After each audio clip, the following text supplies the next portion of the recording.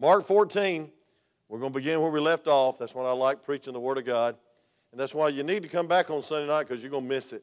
And why am I fussing at y'all? Y'all here. Amen. It's you that didn't come that you ought to be here. Amen. Mark chapter 14, verse 32 through 41. And unfortunately, the people that don't come usually don't watch on the internet either. They got something else to do. Amen. All right, Mark chapter 14. Brother Randy was called into work, so pray for him. I know he didn't want to do that, but sometimes you got to get the ox out of the ditch or the motor out of the whatever. Amen. He was so convicted about that message Tuesday, he tried to get up a diving trip Friday, and work wouldn't let him off. So Jason Blaine went on anyway. So they're scriptural. Amen. Praise God. Just launch out in the deep. Amen. That means go deep sea diving. Amen. I don't even like to put my head under the water. Amen. I cheated when I had my swimming test. It had 3 fingers in the water. I'd look at it after I got out of the water. I never would open my eyes underwater. Would you? Or my mouth. That would have been disastrous. I'd have drained the whole pool. But anyway, Mark chapter 14. Let's get serious. Amen. Verse 32 through 41. And I got plenty of time, so I won't keep you long. Y'all want to stand in all the Word of God? Amen. I do. Matter of fact, I think I'll do what Brother McDaniel said. I'm going to get me a chair and sit down, and y'all stand the 45 minutes. How many vote for that? Say amen. One person? And that's Brother Larry because he wants to see y'all stand. Amen. Y'all stand, I'll sit for 45 minutes. That'd be scriptural. Jesus sat when he taught. But I ain't teaching. I'm preaching right now. But I think we can stand for 10 minutes. The Bible says in Mark chapter 14, verse 32, I want to preach a message entitled The Place Called Gethsemane. In verse 32 it says, And they came to a place which was named Gethsemane, and said to his disciples, Sit ye here while I shall pray. Boy, what a thought. Jesus praying for us. And he taketh with him Peter, James, and John, the leadership of the disciples, and he began to be sore amazed and to be very heavy. And he said to them, My soul is exceedingly sorrowful unto death. Tarry ye here and watch. And he went forward a little and fell on the ground and prayed that if it were possible, the hour might pass from him. And he said, Abba, Father. Not everybody can pray that. Abba, Father. All things are possible in thee. Take away thy cup from me. Nevertheless, not what I will, but what thou wilt. And he cometh and findeth them sleeping, and said unto Peter, Simon, sleepest thou? Couldst thou not watch 1 hour? Watch ye and pray, lest ye enter into temptation. The spirit truly is ready, but the flesh is weak. And again he went away and prayed and spake the same words. And when he had returned, he found them asleep again, for their eyes were heavy, neither wist they what to answer him. And he cometh the third time and said to them, Sleep on now, take your rest, it is enough. The hour is come. Behold, the Son of Man is betrayed into the hands of sinners. Rise up, let us go low. He that betrayeth me is at hand. You may be seated as I pray. Father, thank you for the good song service. Enjoyed that song about you giving a song in the night. And I started thinking, dear God, all the time was night for the author of that song. And Lord, you gave her over 7,000 poems and over 5,000 songs to sing in the night. And she was blinded as a little baby. Thank you, dear God, for God-honoring, Christ-honoring songs by Fannie J. Crosby. And Lord, help us not to whine in our valley. And God, help us not to give up when it's dark. But God, help us to pray. Help us to watch and pray. May we, God, be illuminated by the Spirit of God and the Word of God as we pray, and that we'd pray scripturally and spiritually, be escorted into the presence of God when we pray, and dear Lord, that we wouldn't sleep, but we'd watch and pray. For Lord, we know you're coming soon, and we know, Lord, souls need to be saved. Thank you for saving those 2 little fellows that got saved this morning. Thank you for our junior church team. Thank you for the preaching of the Word of God. Thank you, God, we don't just get up there and play games, have skits. But God, somebody takes the Word of God and preaches it. These little hearts, so desperately needing you, trust you. And Lord, what a miracle. Lord, thank you. God, I pray that you'd use these young men. God, I pray that you'd help them not to have history repeat itself and have terrible homes like they live in. God, please, God, help them grow spiritually. And we'll thank you and praise you for using this message to help us grow spiritually. In Jesus' name, amen. When I began this series on Mark several months ago, I told you it was fast action. It's a lot of action. Mark pictures Jesus as the servant that's moving to Calvary. And now in chapter 14, we see the Lord Jesus Christ in a moment, in a few hours, give his life a ransom for many, for you and I. He's about to go to the cross. He's about to die for your sins and pay your sin debt. But we join Jesus and his men once again, and they're in the midst of an eventful night. They just finished the Passover celebration that we preached on and observed last Sunday night. It was such a precious time of testimonies and the sweetness of the Holy Spirit. I'm glad you opened your heart and worshiped him last Sunday night. In verses 12 through 26, we see the celebration, and he changes the whole Passover to, hey, this is my body and this is my blood. They'd never heard that before at a Passover supper. It turned from the Passover supper to the Lord's Supper. We call it the Lord's Supper.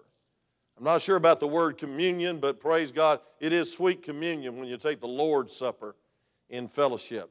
But folks, then he goes on to Gethsemane. He goes through the Kidron Valley to a place called Gethsemane, the Bible says, in verse 32. And as he's going to that place called Gethsemane, he goes over what's recorded in chapter 14 of John, chapter 15 of John, chapter 16 of John, and chapter 17. That was his last messages. And he taught them about heaven. He taught them about the peace of God. He taught them about surrendering to the Lord and the coming of the Holy Ghost, the Paraclete coming alongside. And he prayed this wonderful, powerful prayer in John 17, which I believe is the Lord's Prayer, amen? And he prayed for you, and he prayed that we'd be one, and he prayed that we would glorify him and that we'd be sanctified by his very word. That's what he was teaching. And then he goes into the garden, leaves 8 of them at the gate, has 3 of them, the inner circle, the leaders, said, come on, boys, we got to pray, and I want you to pray with me. And he left them at a place, and then he went a few steps, maybe a few yards, into the garden, and he fell on his face. He begins to agonize about what he's about to endure and what he's about to see and what he's about to experience for your sin and my sin.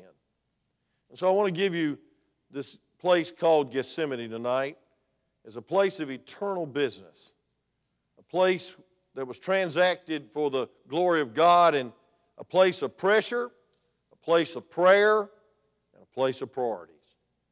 And folks, I want you to know, first of all, I see it's a place of pressure. If you don't think there's pressure in the ministry, you got another thought coming. I'm going to tell you something, folks. The devil is a roaring lion seeking to devour your joy.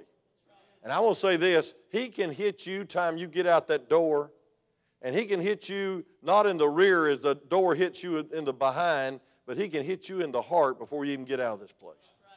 That's right. He can cause animosity, jealousy, bitterness.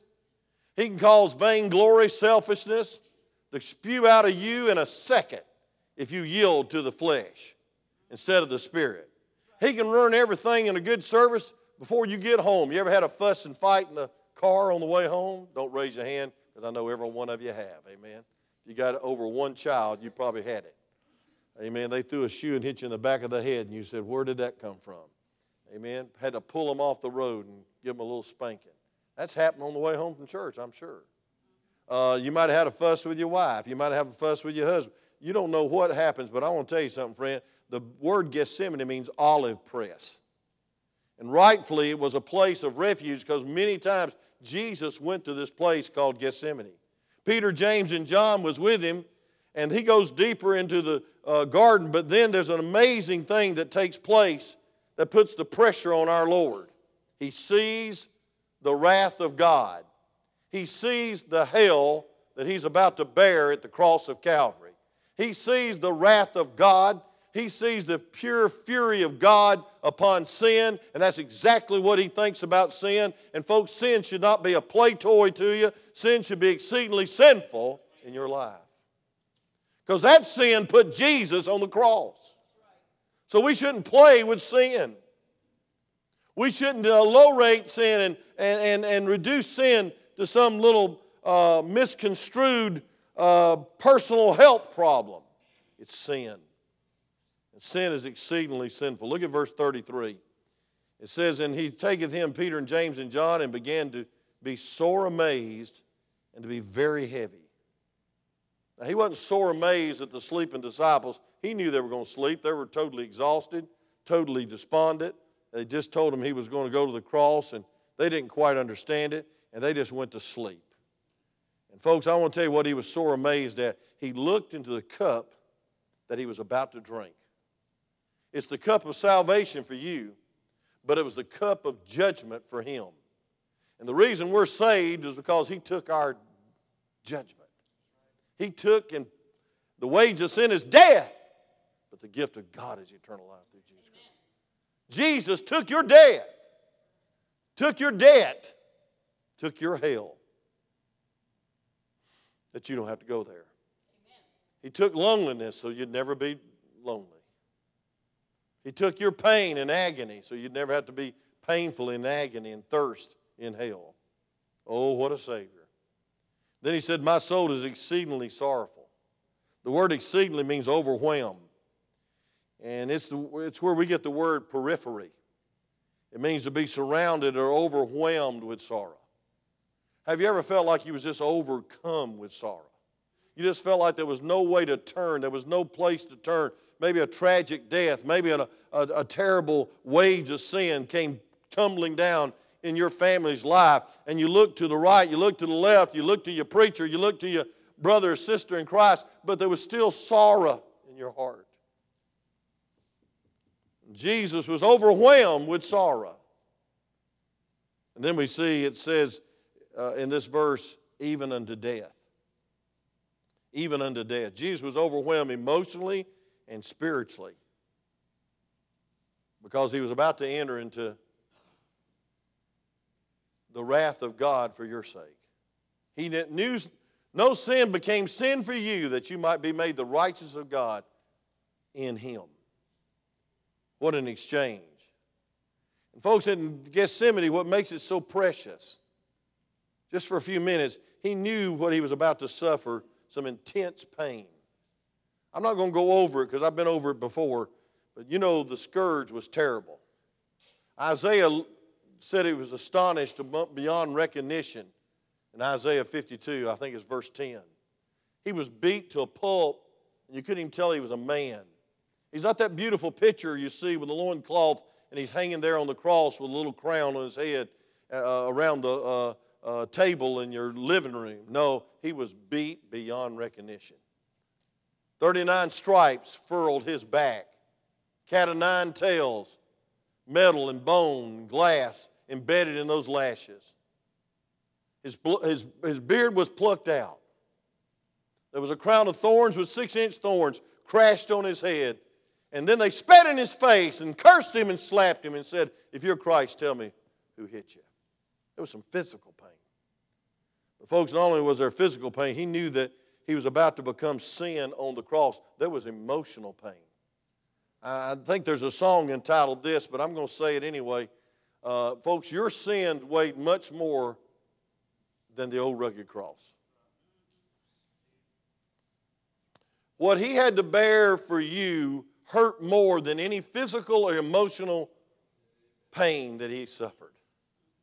It was emotional pain. He looks and his disciples are asleep.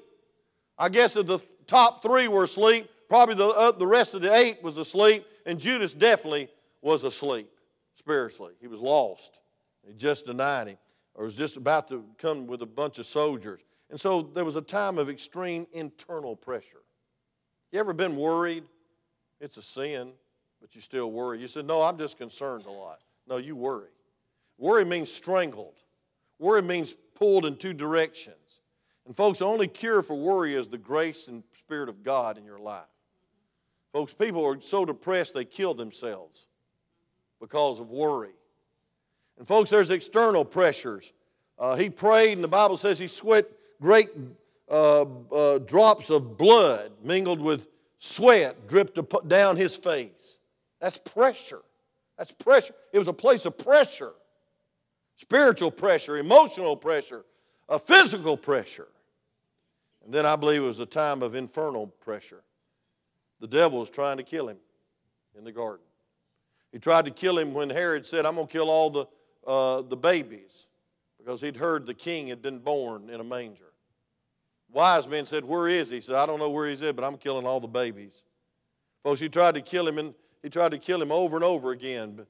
He tried to cause him to sin, but he never sinned. So it's a place of pressure. He took your sin. It's a place of pain. It's a place of agony, a place of loneliness, so you'd never have to bear that. Oh, what a Savior. Oh, what a Savior. And then second of all, it's a place of prayer. Look at verse 35. And he went forward a little and fell on the ground and prayed that if it were possible, the hour might pass from him.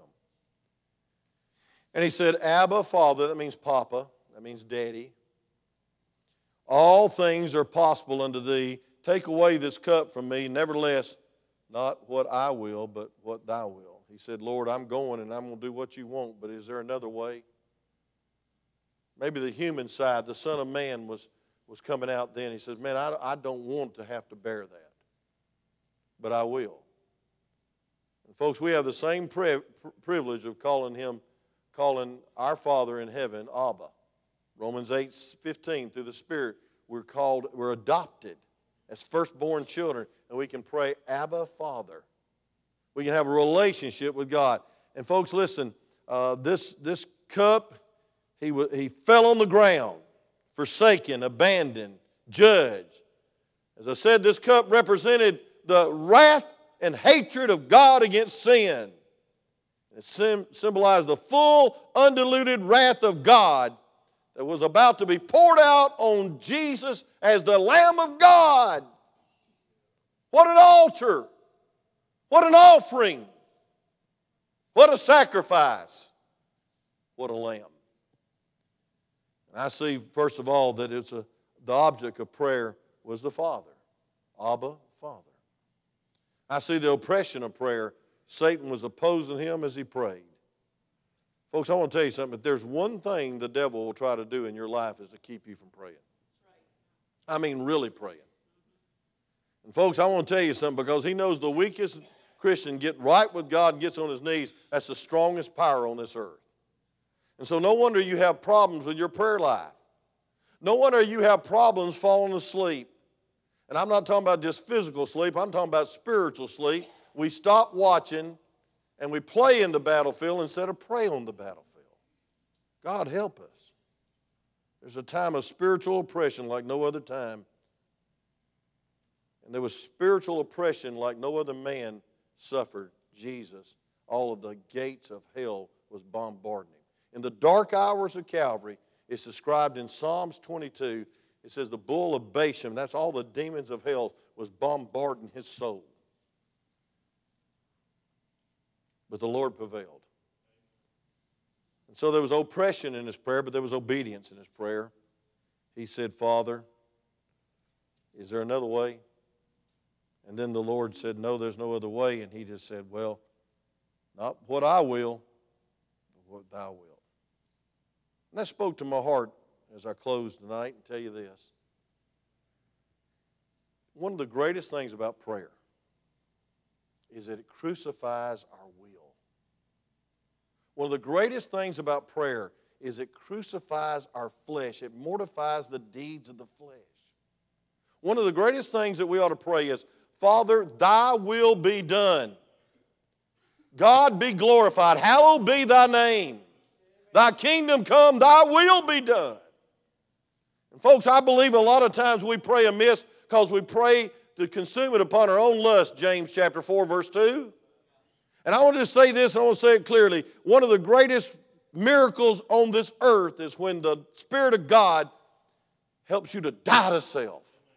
I asked Dr. Lee Robinson, sitting right up here on this platform, one of the last few times he preached here, I said, what makes the difference in one great man of God and another man of God that does nothing? He says, it's a matter of yieldedness, and it's a matter of dying to self, son, dying to self. Have faith in God, but die to self. Boy, I never forgot that. And the Bible teaches it over and over again, is, folks, if we're going to do anything for God, we've got to get out of the way. If we're going to do anything for God, we've got to learn to pray. And if we're going to pray, we need to mortify the deeds of the flesh and not come in a fleshly attitude of, Lord, you owe me, but folks, we owe everything to God. And so the greatest lesson in Gethsemane, yes, it was a place of pressure. Yes, it was a forecast of the great victory that was won at Calvary in a few days, but thank God it's a place of prayer. Thank God because of Calvary we can pray. Thank God because of Gethsemane we can pray. Jesus did pray through, and we don't have to pray through. We can pray too, because he said it is finished. Father, forgive them. They know not what to do. What was he doing on the cross most of the time? Praying. Praying. He prayed before every miracle. He prayed after every miracle. Prayed all the day long. Prayed all night for his disciples, because he knew what they'd go through. And folks, I want to tell you something. We win the victory when we submit to his will. He did it willingly. No one took his life. He laid it down. Praise God. Praise God. He did all that for one reason, so you wouldn't go to hell. Amen. He went through all that pain, all that agony, all that hell on the earth, on the cross, so you wouldn't go there.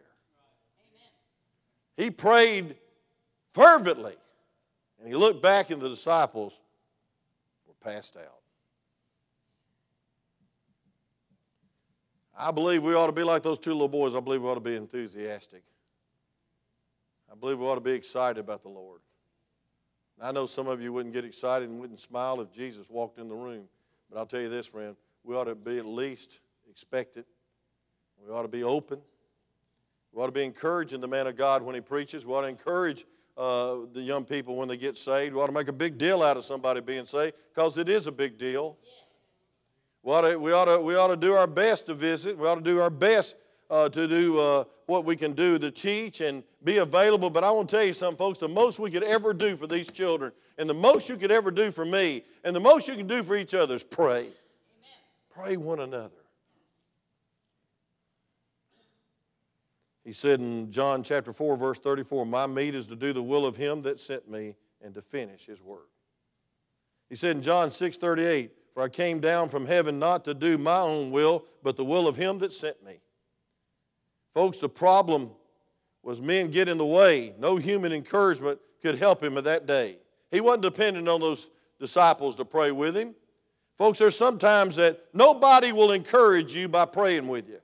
And nobody will go soul winning with you, but you need to go on anyway, and you need to walk with God, and you need to get out of your prayer closet on fire for God, illuminated by God, and see this world through his eyes, and have a grateful appreciation for what happened at Calvary. Don't ever get over it. The joy of the Lord is your strength. There ought to be some joy about your salvation.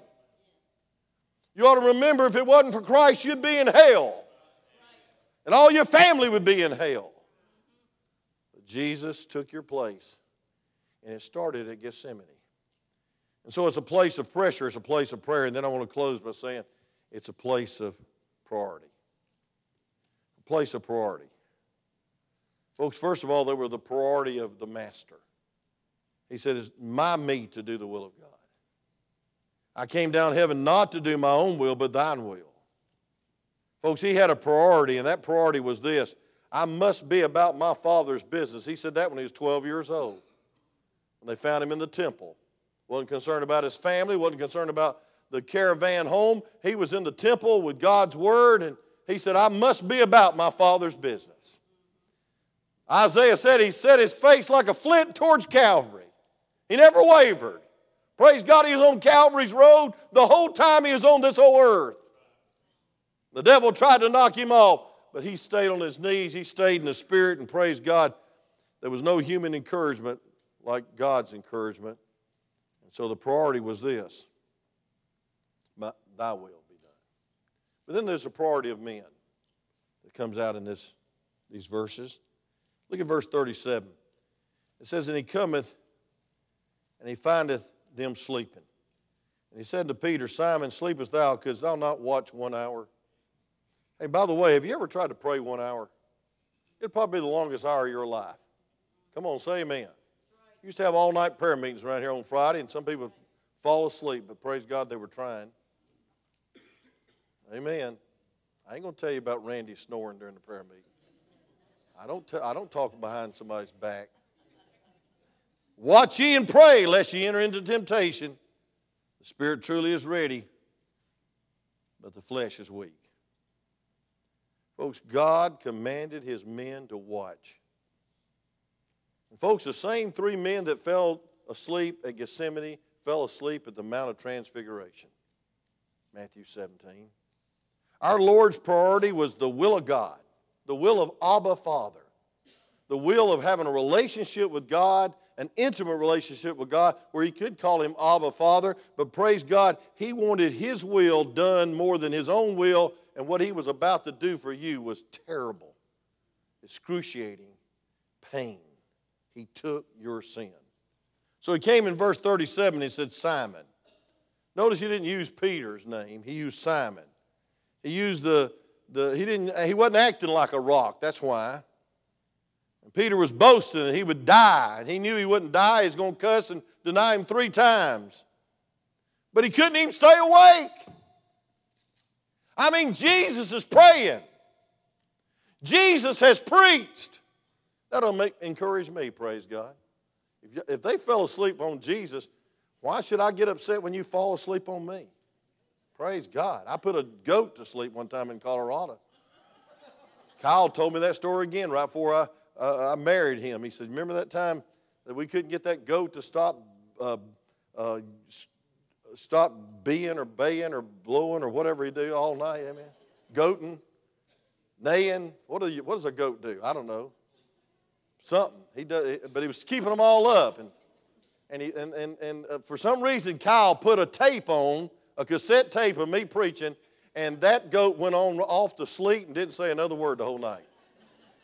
And he had enough courage to tell me that happened. He said, we tried John R. Rice, Jack House, but we put you on, and the goat went right to sleep. I said, well, I've got a lot of goats that go to sleep, amen. It's the sheep that stay awake, amen. Hey, friend, listen. Peter bragged and said, I'll die for you, and he couldn't even stay awake during the prayer meeting. Boy, that shows the weakness of our flesh, don't it? Woo! And I got 3 fingers pointing back at me. I'm weak. And folks, you're weak and you're frail. And all you that think you're big trees, boy, I'm going to tell you something. Sometimes you hollow inside, and the raccoons are making a nest, and the bigger they are, the harder they fall, like I preached this morning. And your flesh is wretched, weak, and wilting. You depend on the flesh, you're going to fall.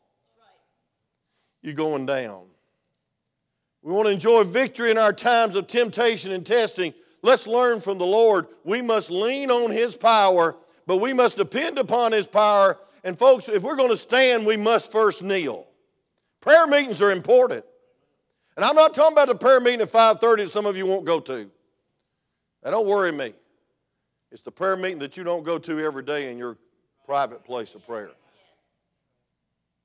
Folks, you need to have a place of prayer.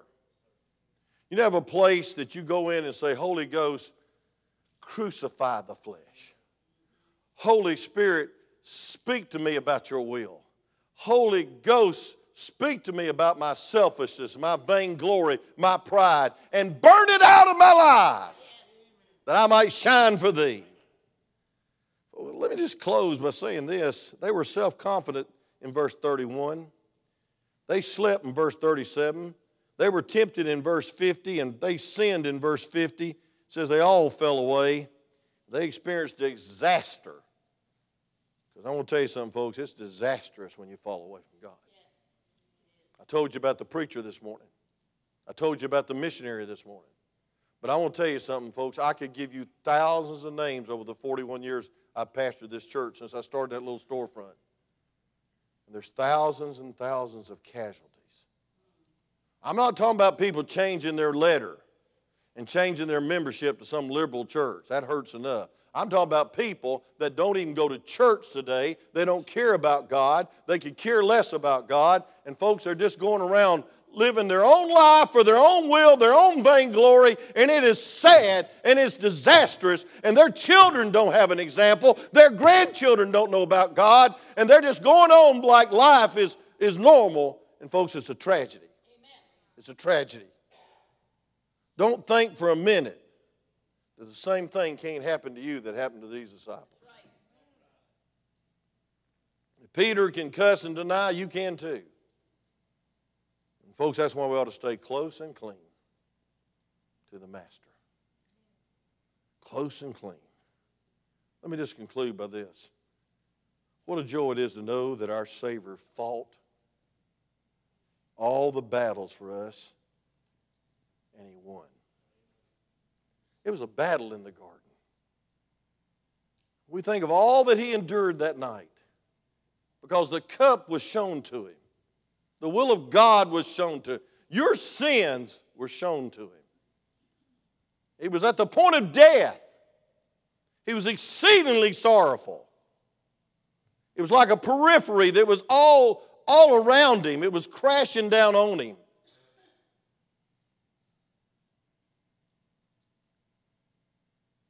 And we ought to exalt Him for that.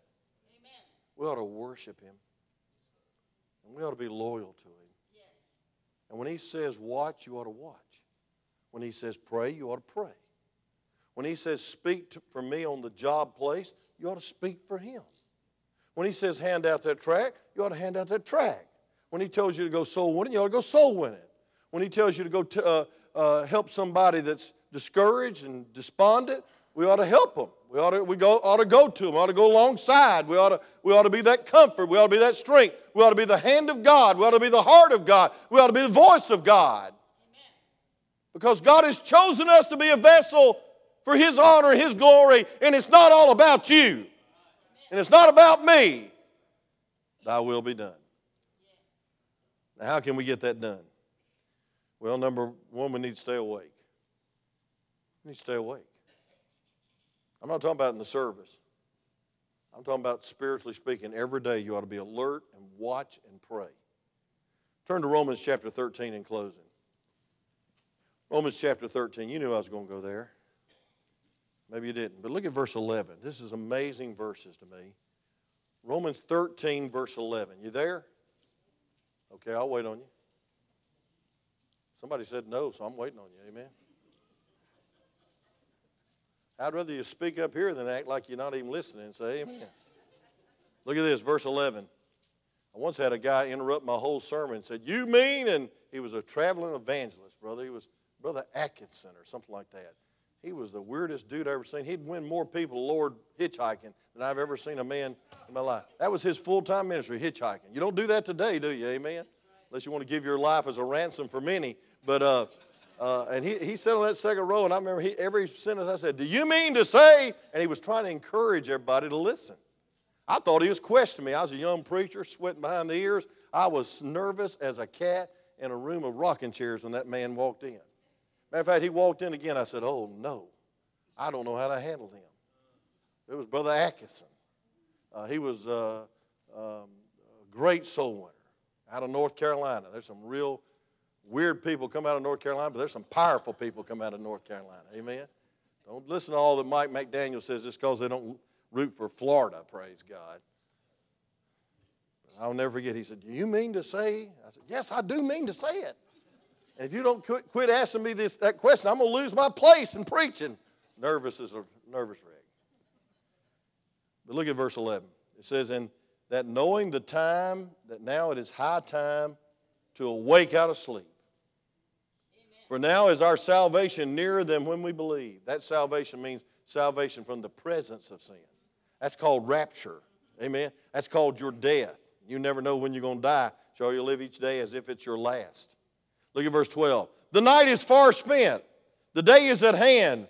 Let us therefore cast off the works of darkness and let us put on the armor of light. Say amen right there. You ought to be a brilliant testimony. You ought to reflect the glory of God. There was a battle one time in the Old Testament where the men got shields that were not of gold, and they had fake gold. It was brass, I believe it was. And when the sun hit it, there was not a reflection, but when they had the pure gold shields, there was reflection in the eyes of the enemy, and the enemy was slain. Folks, there's the armor of light. That's the armor of God's Holy Spirit. That's the armor of prayer. You win the war on your knees. Look at verse 13. Let us walk honestly as in the day, not in rioting and drunkenness, not in chambering and wantonness, not in strife or envying. But put ye on the Lord Jesus Christ, and make not provision for the flesh, to fulfill the lust thereof. Folks, we're in a warfare. And folks, we're in the last days. And we need to be realizing what this warfare is all about. It means you need to stay awake. And you need to watch and pray. And you need to put on the whole armor of God. Turn to Ephesians chapter 6, and I will close. All God's people said, I wonder. Here it is.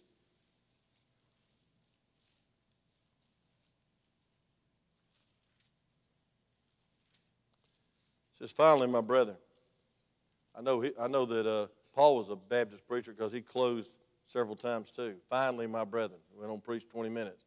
Be strong in the Lord and in the power of His might. Those disciples said, we don't need to pray. We don't need to watch and be vigilant and prayerful and alert to the devil's attack.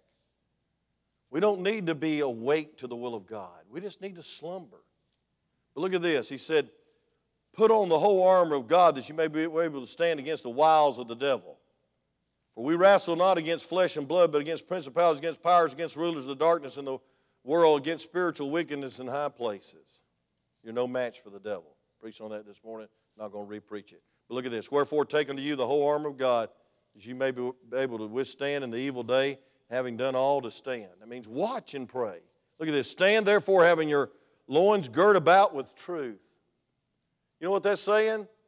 It's saying you got to realize the truth, there is a battle. Most people do not realize that we're in a battle. They think it's a game. They think it's a convenience. Hey, they think it's a buffet. They think they can serve God when they want to and when they're will to. But I want to tell you something, folks. We are called to serve God full time. We're called to be vigilant every day. We're called to watch and pray every day. We're called to have a prayer closet. We're called to go out with the gospel every day. We're called to be a witness on the job every day, every moment. There's no part-time Christians around here. We're all full-time. But look at this. Gird about. See, in the Bible days, they'd gird up like Hercules, and they'd put it in the belt of truth, and they were agile. If they had that flowing tunic, the enemy would put the tunic over their head and cut their head off. And so it's battle ready. You know why most people aren't battle ready? Because they hadn't prayed about anything lately. And they're asleep. And folks, they're AWOL. And folks, they don't really believe there's a battle. They're really having a good time in the Christian life because it's all party. It's all contemporary music. It's all showtime. And folks, I want to tell you something. It's more than just showtime. It's old-time religion. And that old-time religion tells us that we're in a battle and our flesh is weak and the devil is strong and the will of God is precious. And if you miss it, you've missed it all. Let me just close. It says the truth. Having on the breastplate of righteousness. When you're in the battle, If you're not right with God, I'm going to tell you what will happen. The devil will accuse you, and you'll faint in the battle. The accuser of the brethren. If you're not right with God and you try to wield the sword, you're going to be picked apart. Some people can't even worship. They've got so much blooming sin in their life. And they ain't repented of it. They ain't come to the altar. Maybe I ought to have the altar call it first. Because I want to tell you something, folks. You try to worship in the flesh, it's a joke. Amen. You try to witness in the flesh, it's a joke. You try to preach in the flesh, it's a joke. You try to deacon in the flesh, it's a joke. You try to do anything for God, teach in the flesh, it's all failure. It's all futile. That's what the disciples were learning in the place of pressure, in the place of prayer, in the place of priority. There is a battle. There is a battle. It's going on. We're not soldiers, we're warriors. We're in a warfare. God's called us to overcome. But how do you overcome? Well, you take the truth, put on the breastplate of righteousness, and your feet shod with the preparation of the gospel of peace. The Bible days, if you lost your footing, you was in trouble, so they put cleats on. Big, long cleats. I don't know if they were steel cleats or not, like Ty Cobb used to wear and tear everybody up when he slid in second. But I guarantee you it was stable. And I'll tell you what's stable, the gospel. You believe in the death, burial, and resurrection of the Lord Jesus Christ. That'll keep you stable. Hey, man, that'll keep you on the front line instead of sleeping on the back pew. No offense back there. Taylor looked at me real hurt then, praise God. Sleeping during the prayer meeting. Sleeping spiritually when people are around you that are lost and going to hell. And what do? You're just going to make another buck at your job. And you let them go to hell. You're asleep. Let's go on. And taking the shield of faith, wherein shall you be able to quench all the fiery darts of the wicked. Folks, I want to tell you this. If you ain't praying, you don't have any faith.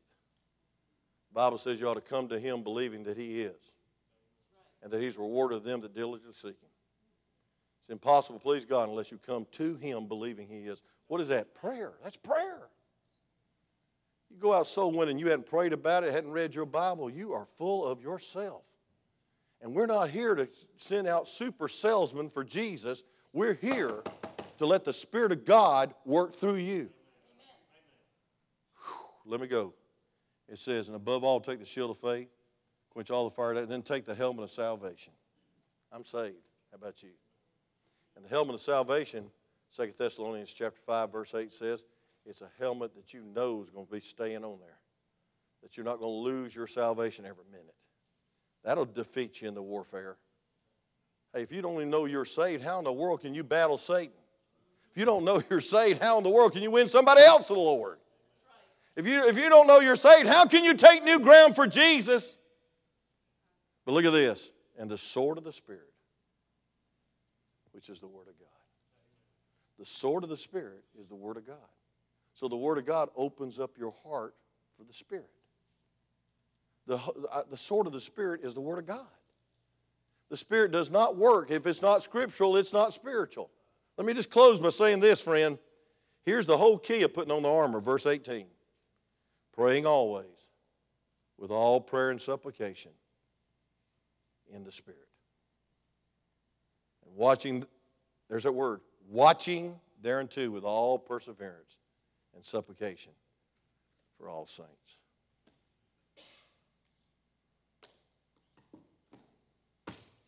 The Lord was about to win the greatest victory on this earth. He won it at Calvary. And He looked at His disciples, and they're asleep. Could you not watch 1 hour? You said you'd die for me just a few minutes ago. And I can imagine the excuses the Lord heard. But folks, I want to tell you this. They did wake up. And God used them as martyrs. God used them as great preachers. As a matter of fact, the Bible says they turned the world upside down. They woke up. And I'll tell you what will wake every one of y'all up. He's alive. The death, burial, and resurrection will wake you up. And God has called us to a place of prayer. God's calling you right now to a place of prayer. If you don't have a place of prayer, you probably don't have a prayer life. It can be an old chair in the study. There can be some rocks out back, Brother Lamar up in the woods. But there ought to be a place of prayer. And that place will be a place of great pressure. It'll be a place of great times of prayer, but it'll be a place where you get your priorities right. And you say, dear God, I'm your soldier. I'm your warrior. I'm your representative. I'm your vessel. Fill me. Escort me into your presence by the Spirit of God. Let's pray. Father, thank you for Gethsemane. Thank you for a place of prayer, a place of pressure. God, a place where you sacrificed yourself to go to the cross and prayed that beautiful prayer that we ought to pray, not my will, but thine be done. God, forgive us for living for ourselves. God, forgive us for playing games on the battlefield. God, help us to realize we'll never put on the whole armor of God unless we first pray in the Spirit for each other, for all saints.